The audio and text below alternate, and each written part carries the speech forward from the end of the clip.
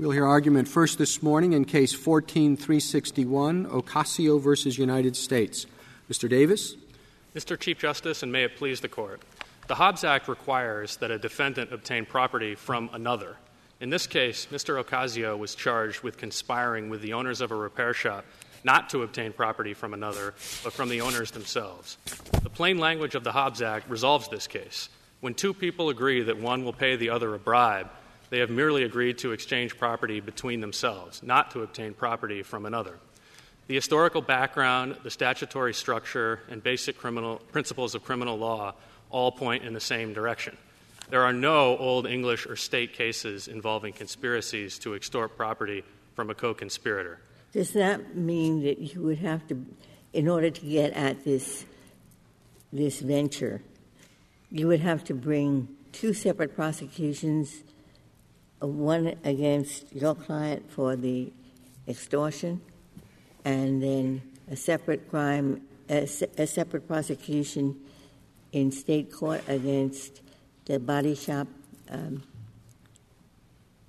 owners? Yes, Justice Ginsburg, I think that is correct.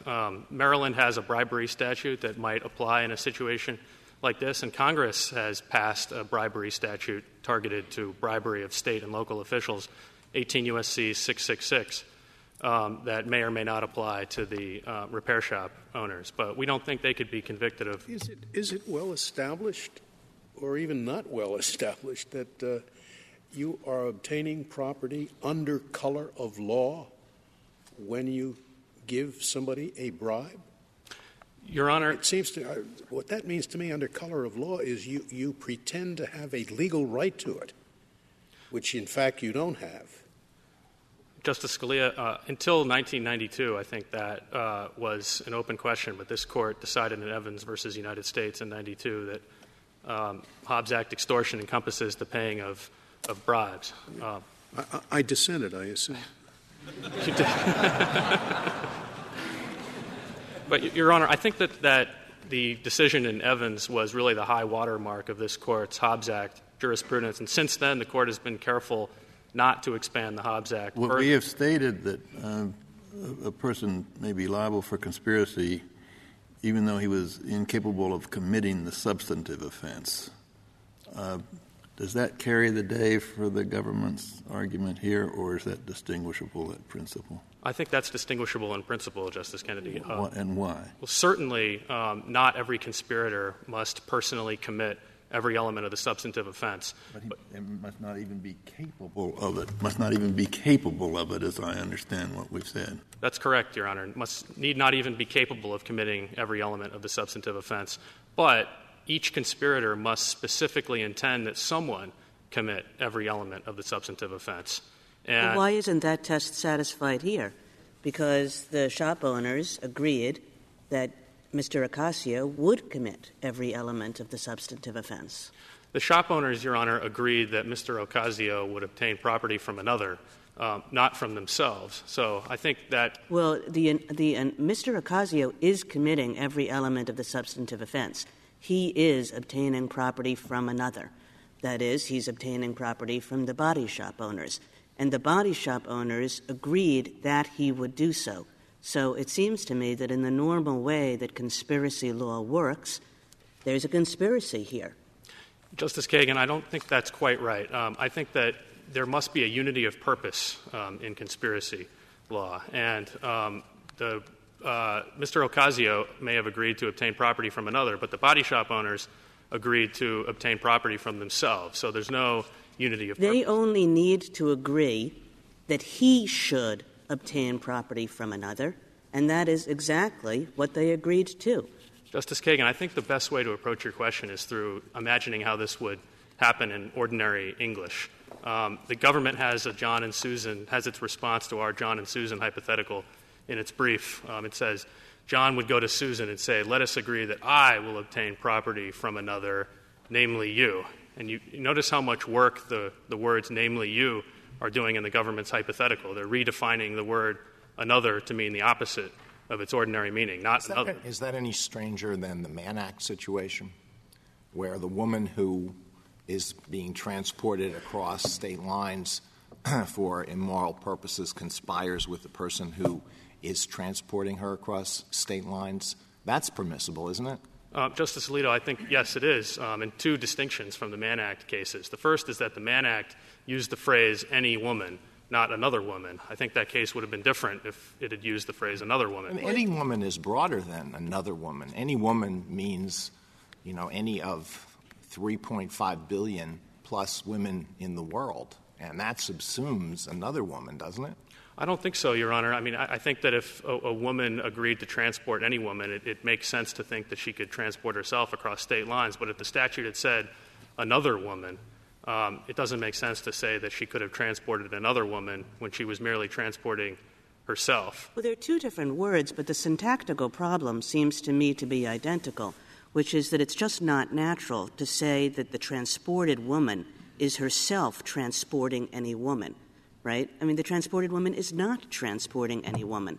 But the reason the court said that a conspiracy was possible there was because the transported woman could agree with another person, let's say the man, that the man would transport any woman, namely herself. It's an almost identical syntactical issue. I don't think so, Your Honor. I think that transporting another woman would create a much bigger textual issue than transporting any woman. If the woman goes to the man who's transporting her and says, I'd like to help you transport another woman, he would think that she is talking about someone else, not about herself. It's much more natural in the context of any woman. The other reason those cases are distinguishable, Your Honor, is because they use the verb transport instead of obtain. It's conceivable to transport yourself. Doesn't really make sense to obtain property from yourself. So I think those are distinguishable on those grounds. What difference did it make in this? You're not contesting the extortion convictions, right? It's only the conspiracy. Is that right? That's correct, Your Honor, with an asterisk, and that is if we were to prevail here, we would go back to the Fourth Circuit and ask to vacate the substantive convictions also on the basis of spillover prejudice. But for purposes of this appeal, you're correct. Did the addition of the conspiracy conviction affect the sentence? Would it have been different if there had been no conspiracy charge? Your Honor, the sentences ran concurrently. The difference it made was $600 in restitution payments that were attributable to two acts of extortion that were not charged as substantive counts in the indictment. I have a small question, but not unimportant, which is who paid the bribe, Majestic or the brothers? The brothers paid the bribes, Your Honor, out of their own pockets, or did they out of the Majestic issue a check? Out of the Majestic bank account. So why isn't Majestic the other person here? Your Honor, the government forfeited any argument that Majestic is the another by not raising it at any stage in this court, either in its cert stage briefing or in the... Was Majestic a separate corporation, or was it just the proprietorship owned? The record is a little unclear on that point. The testimony, to the extent it shows anything, shows that Majestic was an LLC and then it became a corporation at some point later. It's not clear when. But I think the government didn't raise that argument for a good reason, and that's because the testimony also showed that Moreno and Mejia were the sole owners of Majestic and that there was no difference between them in practical effect. In practice, the money really came from Moreno and Mejia, not from... Well, Moreno and Mejia are two people. They're not the same person, right? So I assume even if it was, let's say it was a partnership, they each would be entitled to half of the money, right? I think that's correct. So Moreno could conspire with Ocasio to obtain money from Mejia, and Mejia could conspire with Ocasio to obtain money from Moreno. Your Honor, I don't think that theory works in this case because the bribes came from them jointly. The payments came from them together. They were both aware of what each other were doing, and I think that they're indistinguishable for purposes of this. Did the government argue this proposition as a theory of this case in the trial court or here? No, not that theory of the case, Your Honor.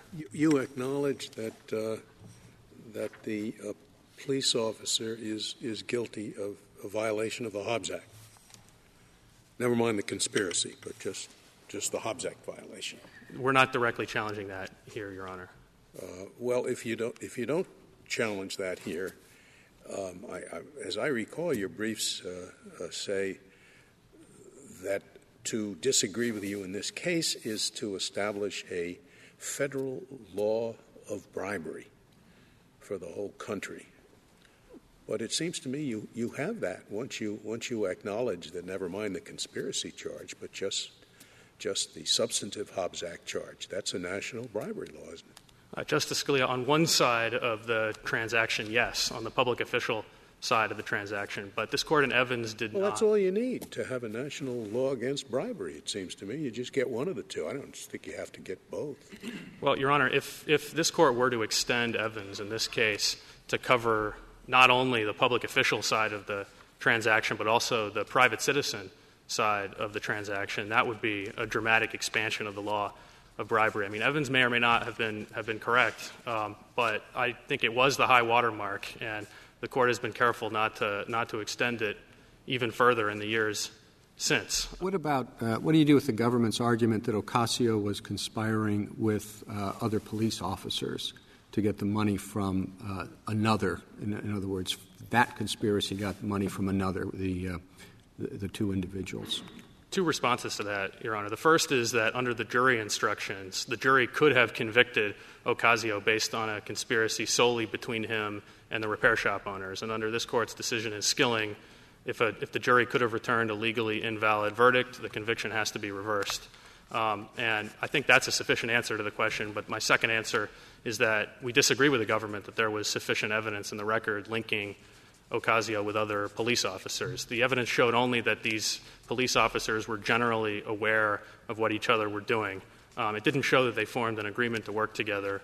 And under this Court's decision in Kotiakos, it was a hub-and-spokes conspiracy without the rim enclosing the spokes. I think, if I'm remembering, the government's response to your first point is that it certainly would have been harmless error in this case. Your Honor, I find that response a little difficult to understand.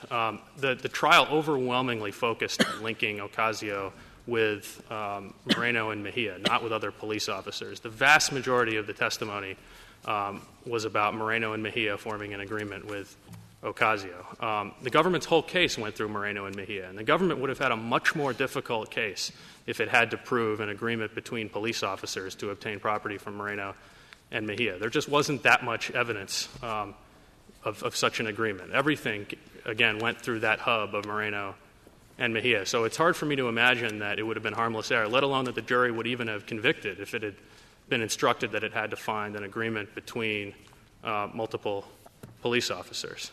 Is there any difference to your argument based on the government's position that your client was charged under the general conspiracy statute and not the Hobbs Act statute? Justice Sotomayor, no, I don't think it makes a difference. The general conspiracy statute just leads the government straight back to the Hobbs Act.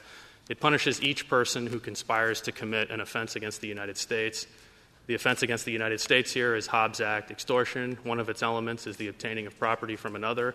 So I think the general conspiracy statute leads right back to the Hobbs Act and just maybe an extra step. That's my problem, which is it's not an extra step. You can conspire if not every – you started by saying that not every conspirator has to commit every element of the crime.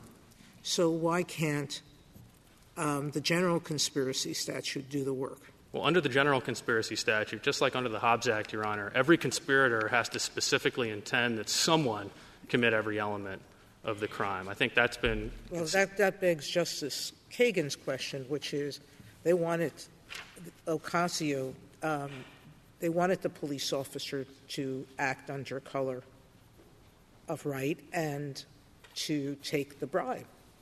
And I think the key problem with that, Your Honor, is that the repair shop owners did not intend to help Ocasio obtain property from another. They intended to help Ocasio obtain property from themselves. And I think that's why there's not a unity of purpose here. I mean, everyone may have agreed on the same course of conduct, like the government says. And I think the only way the government can make its interpretation sound plausible is by obscuring the words from another. No, I don't think that's right. The from another is clearly an element of the substantive offense. But you're saying it should also be a freestanding limit on the conspiracy offense. And there's no reason for that to be true. It is, of course, right that somebody has to obtain property from another, but the conspiracy offense is made out if two people agree that somebody should obtain property from another, and that's exactly the situation here. Your Honor, I think that, again, the repair shop owners did not intend to obtain property from another, and I think they intended and they agreed that Mr. Ocasio should obtain property from another, and that's all they have to do.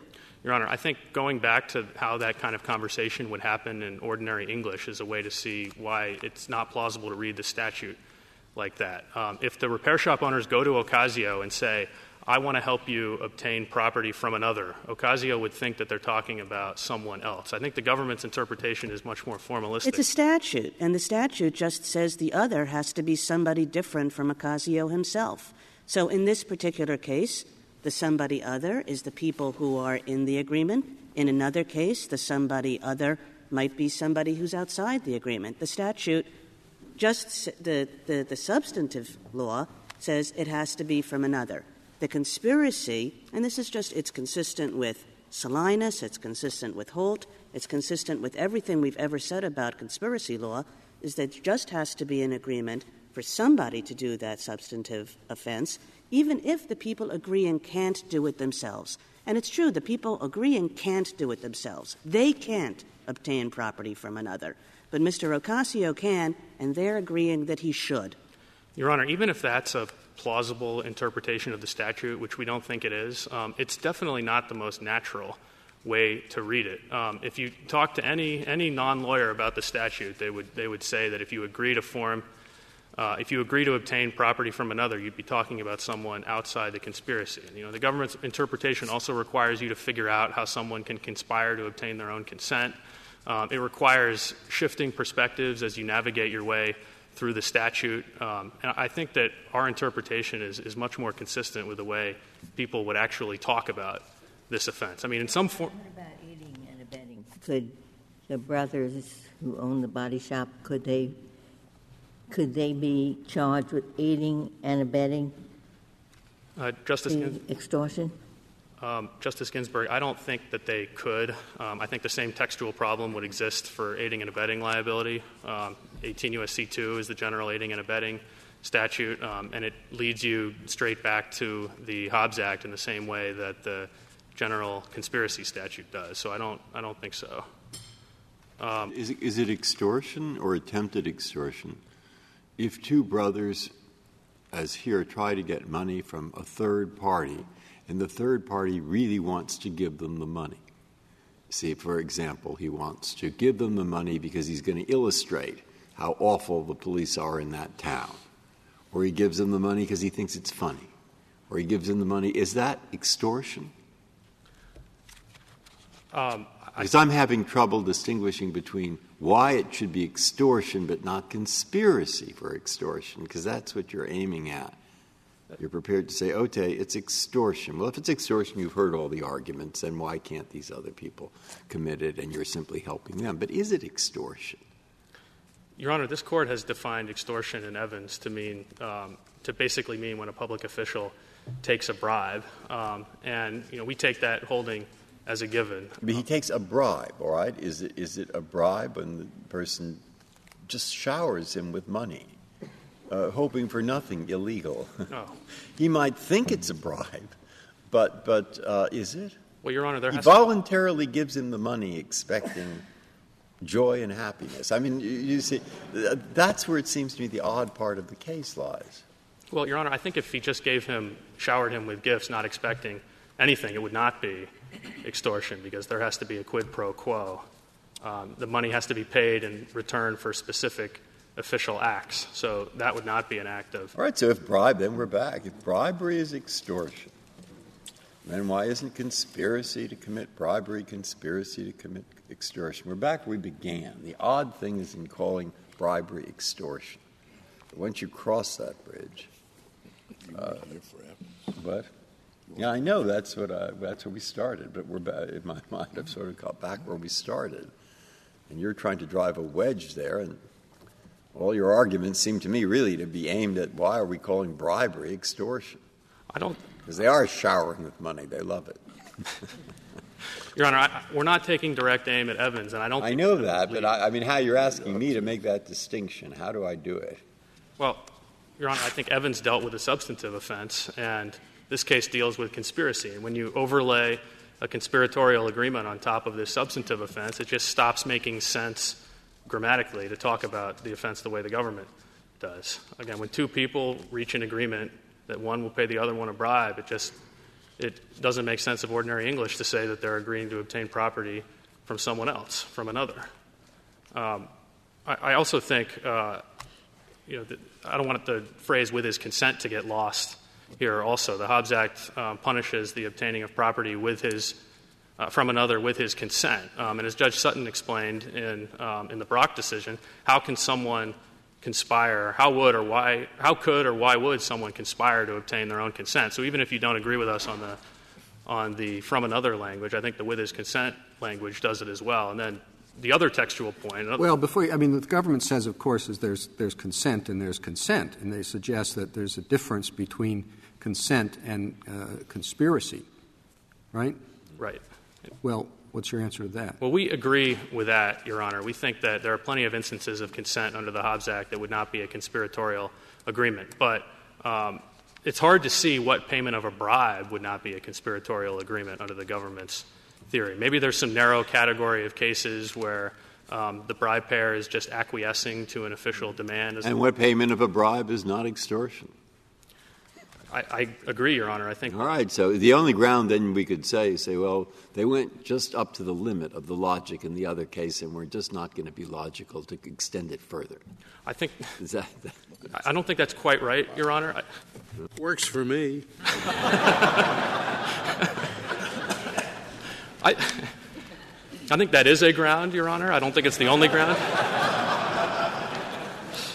I think the other ground would be the plain text of the statute. I mean, in Evans, the government didn't have the same textual problem that it has in this case. The government didn't have to grapple with a from another language. And in this case, from another most naturally means someone outside the conspiracy. The other textual point I'd like to... Mr. Davis, if you could go back to what you just said about the consent. Evans makes perfectly clear that bribes and kickbacks are included in this statute.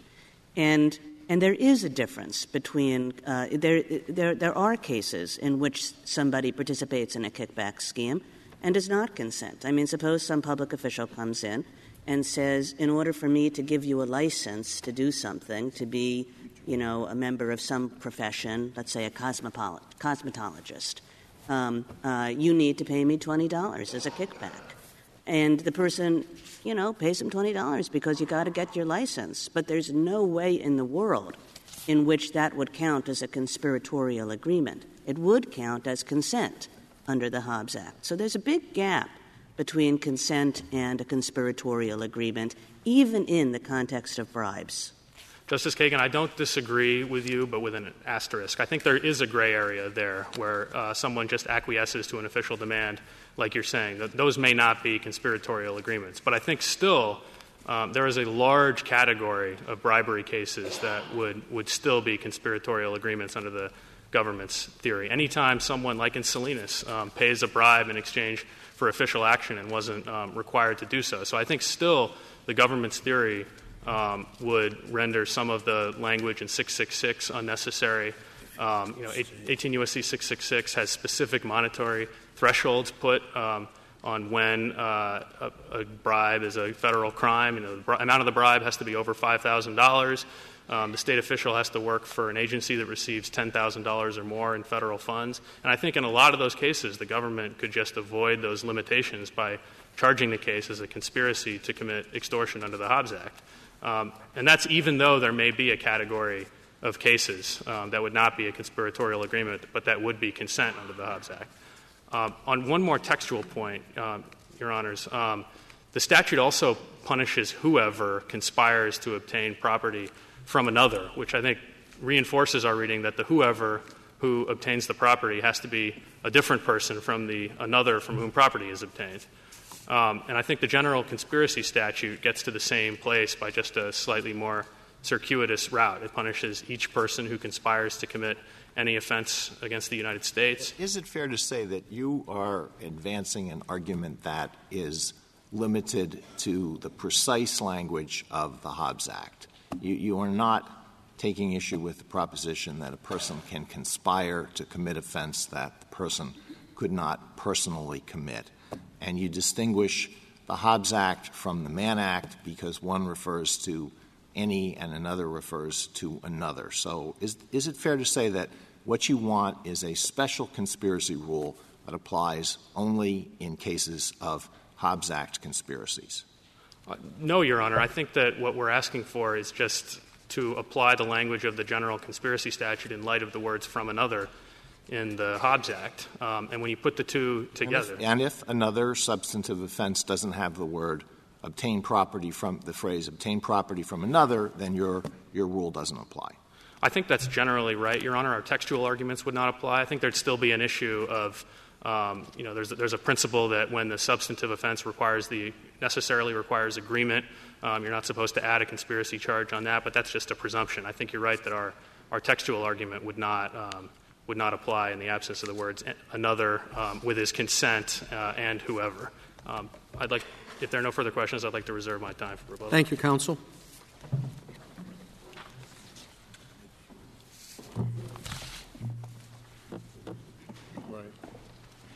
Mr. Kadam. Mr. Chief Justice, and may it please the Court. A conspiracy is an agreement to commit an offense against the United States. That is, a joint commitment to a plan that, if completed, would satisfy all elements of the substantive offense. And while all conspirators must agree on that goal, no particular member of the conspiracy must agree that he himself will commit all or even any of the substantive elements of the offense. And so you don't ask whether all conspirators or the conspiracy as a whole agreed to obtain property from another, any more than you would ask whether the conspiracy as a whole acted under color of official right. Do you agree that under your approach, every private individual who seeks to bribe a state official is liable for conspiracy to commit Hobbs Act extortion? We don't, and that's because of active participation. Let me explain where that comes from and then how it applies to this case. Holt and Gibardi concerned the Mann Act, which prohibited the transportation of a woman across state lines for immoral purposes. And the question was whether a woman who was transported could conspire to violate the act. In answering that question, the Court focused on two things. First of all, although the act contemplates the involvement of the woman, it doesn't impose substantive criminal liability on her. And second, some minimal form of agreement is an inherent feature of most instances of the offense. Based on those two factors, the Court said, if that's all there is, if the only thing that the woman agrees to is to the transportation itself, that is, the bare outlines of the crime, that by itself would be insufficient to make her a conspirator. But if she were to agree to do more, if, for instance, she were to purchase the tickets or to arrange the transportation in some other way, then she could be a conspirator. And so in this case, with respect to a bribe payer, if all the bribe payer agrees to do is turn over money in return for official acts, that by itself would be insufficient to make the bribe payer a conspirator. Well, suppose he arranges to meet on the park bench at 2 o'clock and has a follow-up call to the official to please be there. I mean, does that suffice? I think that would be incidental to the one thing that they're really agreeing to do, which is to turn over the money. But contrast that with what happened in this case. Because Moreno and Mejia didn't just hand over an envelope with $100 bills in it. They worked closely in conjunction with police officers, including Petitioner. For instance, when Petitioner went to the scene of an accident, he would call Moreno, and they would talk about what cars were involved, the make, model, the year, what extent of damage was involved. And then Moreno would consult with Petitioner about which cars would be most lucrative to have in the shop. And so it wasn't simply a case of agreeing to the bare outlines of the crime. He agreed to facilitate it in additional ways. How do you charge that to a jury? Pardon? How do you charge it to a jury? I think you would tell the jury two things. First, in order for a bribe payer to be a conspirator, they have to agree to actively participate in the plan. And second — Well, I mean, I'm a juror and I say, police officer came to me, asked me for $20, and he'll let me go from my ticket. I'm active participation. That's what I'm thinking. The second one is that you would have to tell the jury that if all you've agreed to do is to turn over money in return for official acts, that by itself is insufficient. Well, I mean, that's lovely, and that, that prevents this law from federal law from hitting anybody who pays a bribe, which is certainly a desirable result, but I don't see how it comports with your theory of the case. I mean, there is just as much of an agreement between the two people to obtain money from another, whether that other actively participates or not. Where do you get this active participation requirement from? Well, except to make it up to sweeten the deal, so that we don't extend this law too far. Active participation comes from Holt and Gibardi, and it's also notable that the government didn't make up the requirement for purposes of this case. The First, Second, Fourth, and Fifth Circuits have used active participation in the context of Hobbs Act extortion. And where did they get it from? They get it from And where did Holt and Gibardi get it from? I think Holt and Gibardi see it as a gloss on the type of agreement that's necessary to make a particular person a conspirator. But that's not what conspiracy law says. It's any agreement. If you agree, you're liable to conspiracy. Where can you hang on this active participation? Is there an active participation requirement for other conspiracies? In this Court's case in Abu al-Hawa, which is cited at footnote 8 in our brief, the Court also relied on Gibardi to raise the level of facilitation that would be required for a drug purchaser to be held liable for facilitating the sale of a drug. But where is the active participation point in the jury instructions? It's not in the jury instructions because Petitioner never requested it, despite the fact that active participation was already the law in the Fourth Circuit. I would also point out that it was Petitioner's argument that it simply doesn't matter how actively a bribe payer facilitates the extortion. Moreover, there was no dispute in this case that Moreno and Mejia played an active role. In fact, it was Petitioner's contention at trial that they were, in fact, the masterminds of the scheme. Justice Scalia, if you don't like active participation, then you would simply revert to the common law standard in which agreeing to the outlines of the crime would be sufficient, even if you're a bribe payer. Yeah, so that makes sense to me. If I could just understand what you're saying, you think active participation is more than an agreement along the typical conspiracy lines? I think normally agreeing to the bare outlines of the crime would be sufficient for most conspirators. I think would, that's correct. But I think active participation is a way to raise the threshold. Right, but it just does sound more like an aiding and abetting standard than it does a conspiracy standard. Because typically in conspiracy we say it doesn't really matter if you actively participate as long as you reach an agreement. That agreement is more than acquiescence, right? It's more than I reluctantly give you right. the bribe that you're demanding of me. That's right. But I guess I'm with Justice Scalia that I don't really quite understand how to get from the typical real agreement that we require in conspiracy cases to some higher standard with respect to this crime of active participation. I think it's a gloss on what you have to agree to do in order to be considered a conspirator. So it's true that the agreement itself is what's criminal when it comes to a conspiracy, whereas with aiding and abetting, it's acts. And I think it's a similar inquiry. With aiding and abetting, you ask, did you actively participate in the crime? And with conspiracy, you ask, did you agree to actively participate in the crime?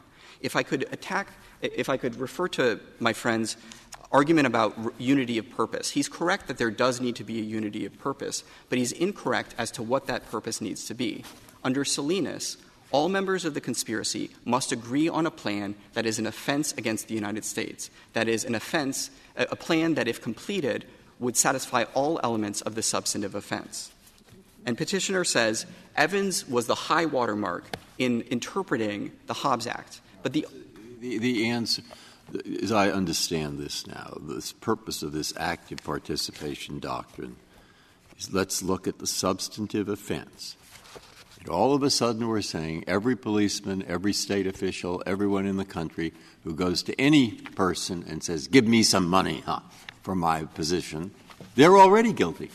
That already is extortion on this case that we've been talking about before, right? That's right. Okay. So now what you're going to do is you're going to make not only them guilty of the federal crime, They're going to make anybody who pays them guilty of the federal crime. That's the purpose of this case. Now, you say, don't worry about it, because there's situation A and situation B.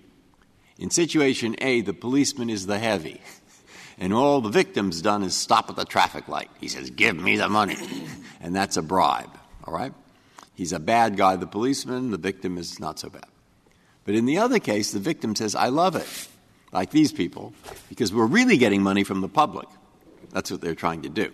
Who are the real victims here, but they're not. That's not charged that way. And that's what the active participation thing is designed to do. Separate the sort of innocent victims who aren't policemen from the cooperating victims who love the policeman to take the money because they want the result. Is that right? I think that's correct. I think that's I've got it right so far. The argument on his side is, don't make a bad situation worse. Well, we already are federalizing vast numbers of state crimes, which really are the state's business. And now you're not necessarily doubling the number, but you're increasing it by about 80%. Now, that's what I've got as a practical argument that he's making. And your answer to that is, don't worry, it's not your business. It's just follow the logic. I think under active participation, you wouldn't be doing that. I understand it. I would also point — Well, I'm interested if I understand it correct. I think you do, Your Honor. I would also point out that the argument he makes with regard to from another has nothing in particular to do with the Hobbs Act. It would apply any time a statute uses phrases like from another or to another. And let me give you an example. Well, before you do, I'm still stuck on the jury instructions.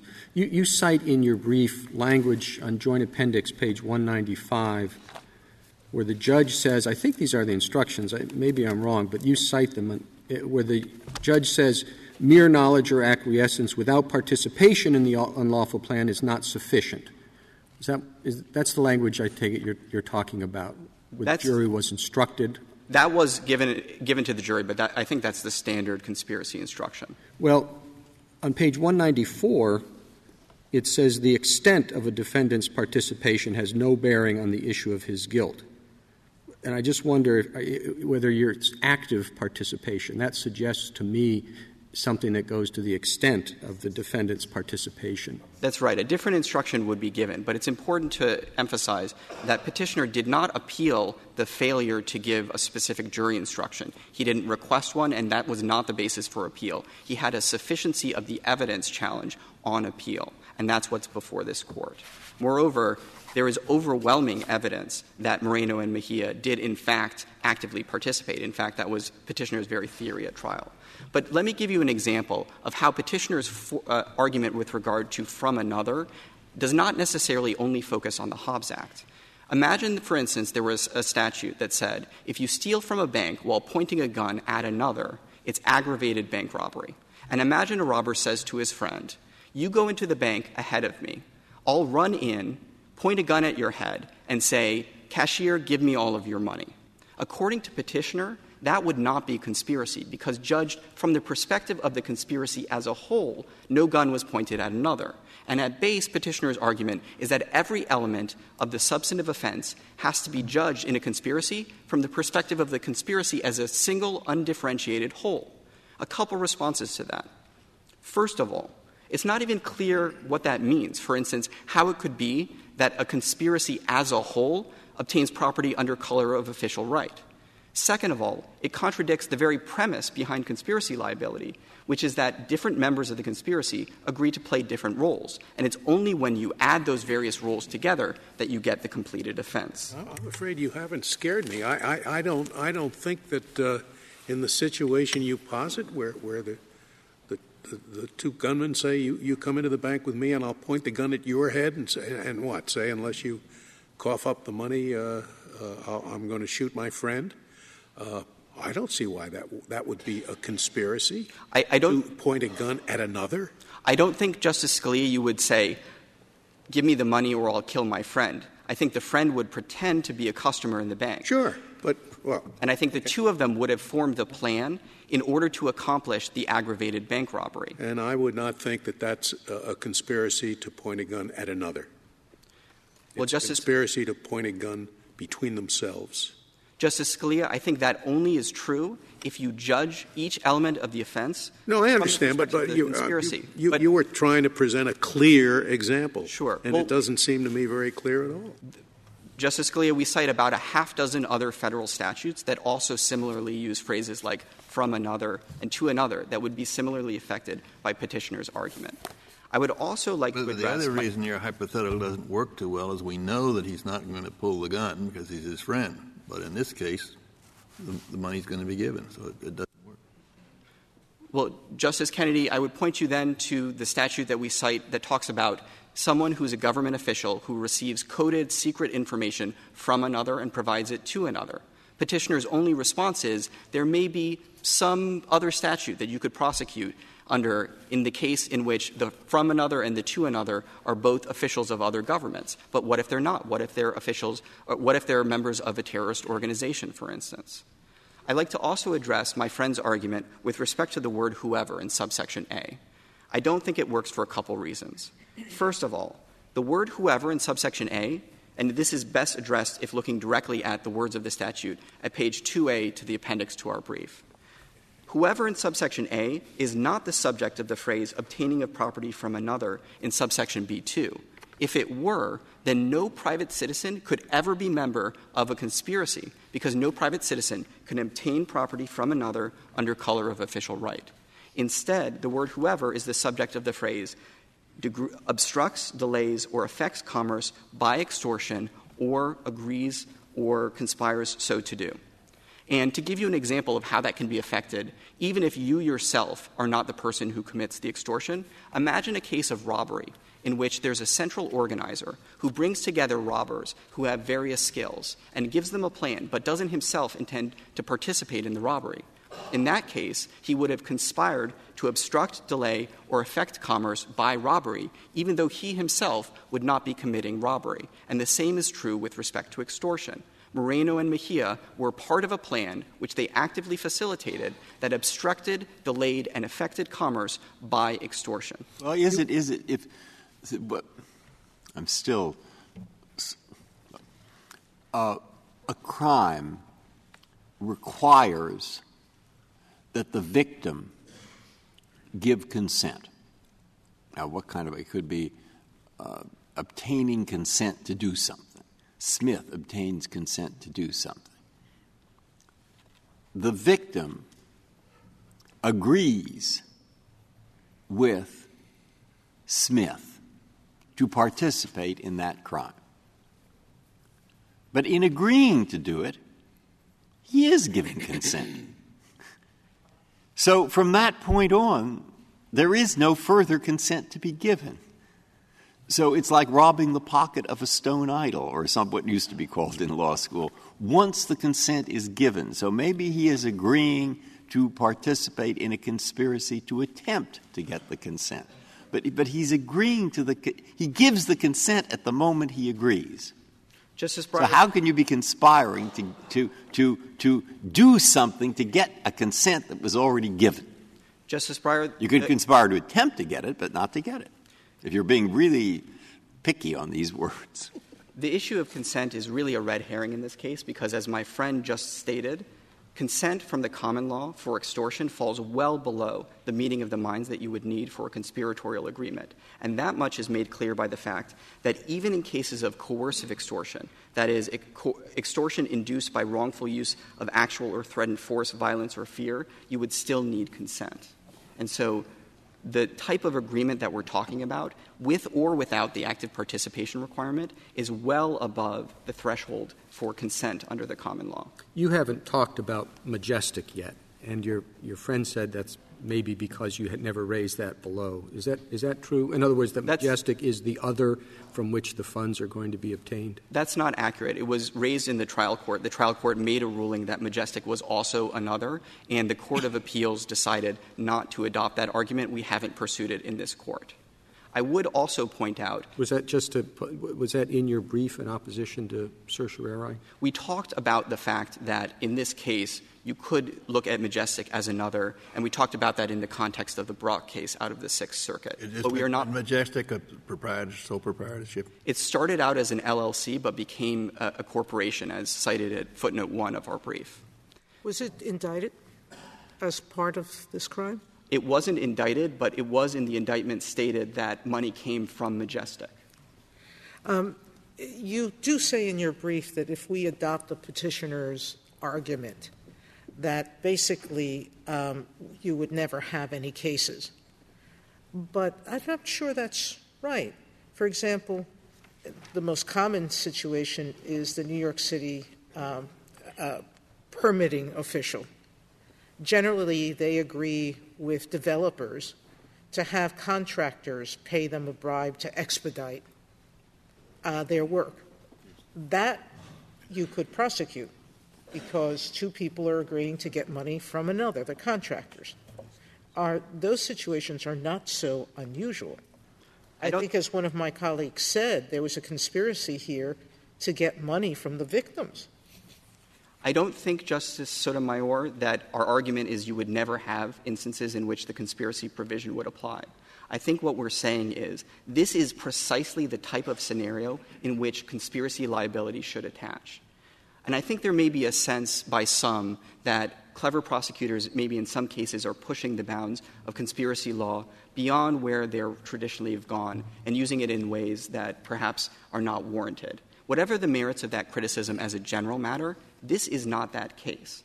The criminal conspiracy in this case was a durable, multifaceted criminal enterprise that had a division of labor and succeeded over the course of several years in committing not only numerous acts of extortion, but other forms of illegality as well. You had no other substantive crime to charge against the brothers?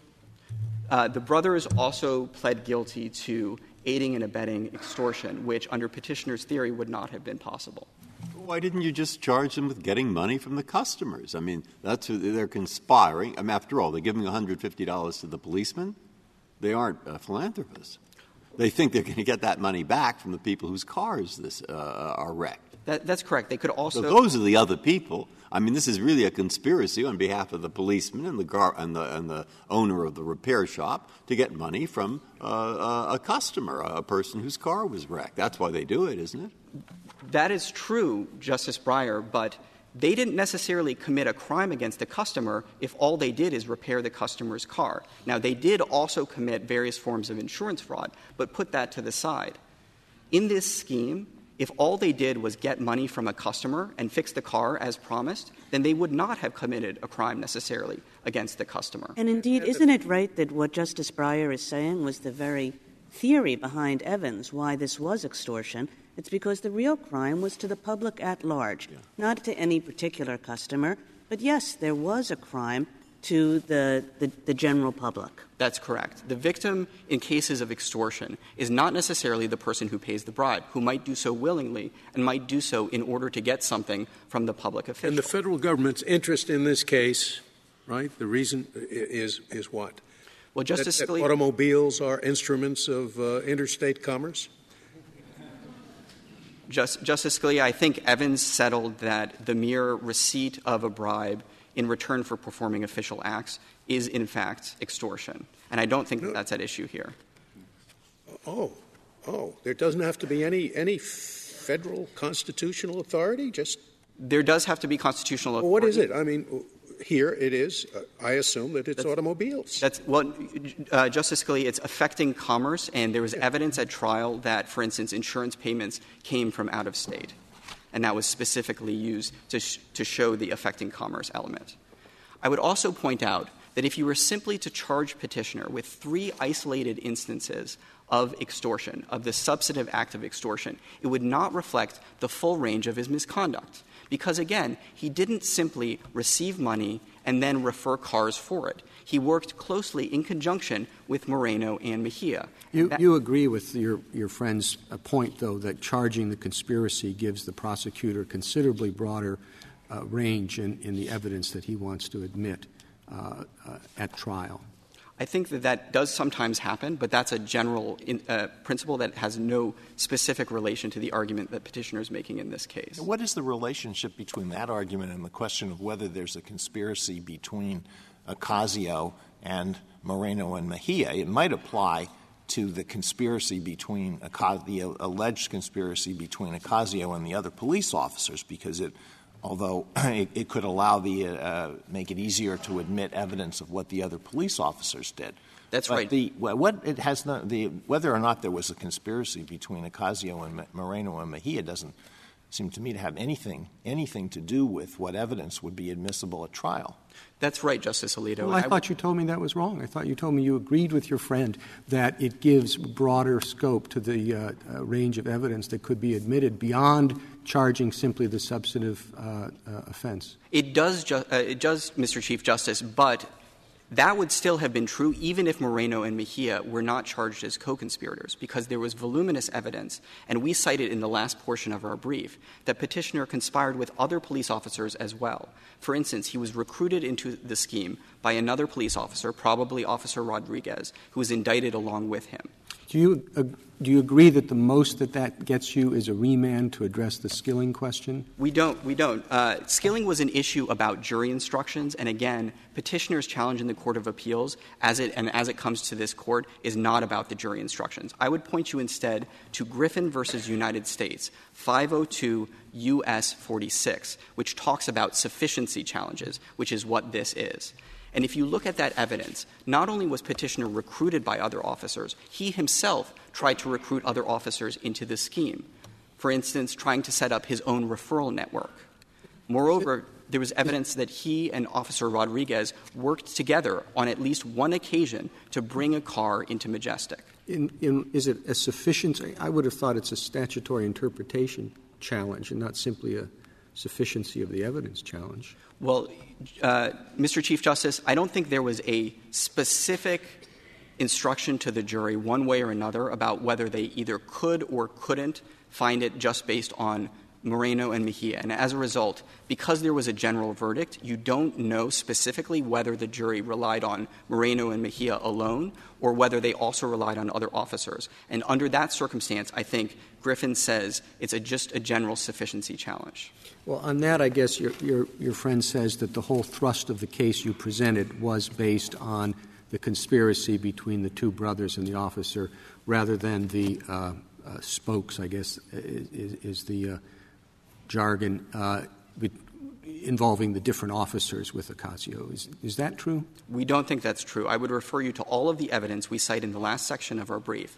This was the way it was indicted. The indictment itself said that Petitioner conspired with other officers. It was also specifically cited in the closing argument to the jury that they were able to find that he had conspired with other officers. And there was a great deal of evidence that he did so. Harmless error. Assuming we agree with with the petitioner and say the other has to be somebody else. We don't think that it's harmless error, but I do take your point that it's an alternative grounds for holding for the government. So you think it's sufficiency? I do. I think that's what Griffin versus United States says. If there are no further questions. Thank you, counsel. Mr. Davis, you have 4 minutes remaining. Thank you. I'll start with my friend's Griffin point. We directly challenged the jury instructions in our brief in this court, and the government did not raise any sort of argument that this was just a sufficiency case there. So I think that is water under the bridge. But did you challenge the instructions in the district court as well? We challenged the jury instructions in the district court, yes, Your Honor. There was an objection raised to the government's proposed instructions there. I'd like to turn to the active participant standard.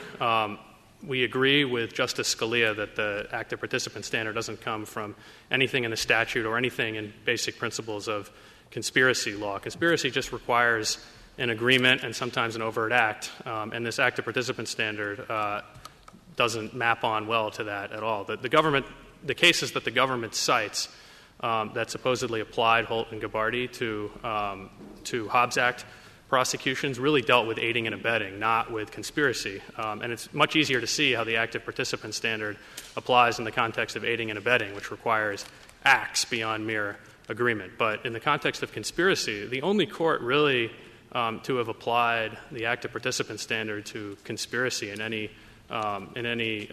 significant way was the Fourth Circuit in the Spittler decision. You in your answer get to what I think is the main point, the main point being, look, two policemen and a shop owner, the policemen say, give us money and we'll help you out later. That's extortion. All right. If that's extortion, then why isn't it conspiracy when 3 weeks before they meet and bit by bit say, we will do that very thing, which is extortion? I think the shopkeeper is helping the policeman do what is the thing that counts as extortion, and therefore he's conspired with them.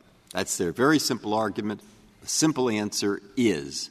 The simple answer is that's not consistent with ordinary English, Your Honor. When two people when the repair shop owners go to the public official and say, I'd like to help you obtain property from another. Yeah, another means another other than the two policemen. That's what this other case says, and the law says that it's another other than them. I think the only way the government can make that sound plausible is by adding words to the statute. No words. Another. Joe and Bill are the policemen. Sam is the shopkeeper. In the substantive crime, the other, another, means not the two policemen. It means Sam. And Sam, 2 weeks earlier, helped and conspired with the two policemen to get money from another, namely Sam. And odd, but English. Justice Breyer, I think the words namely Sam are doing all the work there. If you cut out the words namely Sam, all of a sudden it doesn't make sense anymore. If he goes to the police officers and says, let me help you obtain property from another, you need to add words to the statute in order for that to make Mr. Davis, I don't think you need to add words. What you need is to shift perspective. There is a difference here, but that's the difference, that the government is insisting that you look at it from the perspective of the person who, in this case, is doing the acts of obtaining property from another. And you are insisting that it be looked at from the perspective of the person who has agreed to help him do that. But there's no reason under standard conspiracy law that we would use the perspective of the agreeer rather than the perspective of the perpetrator. Justice Kagan, with respect, I don't agree with that. I think that under standard conspiracy law, you look at the perspective of both. You have to have a unity of purpose with each conspirator to do the same thing. There absolutely is a unity of purpose that one person should do the crime. Your Honor, go ahead. With the unity of that obscures the words from another from the statute. There may be a unity of purpose that they all do something, but it begs the question about whether the something that they're doing violates every element of the offense. Thank you, counsel. The case is submitted.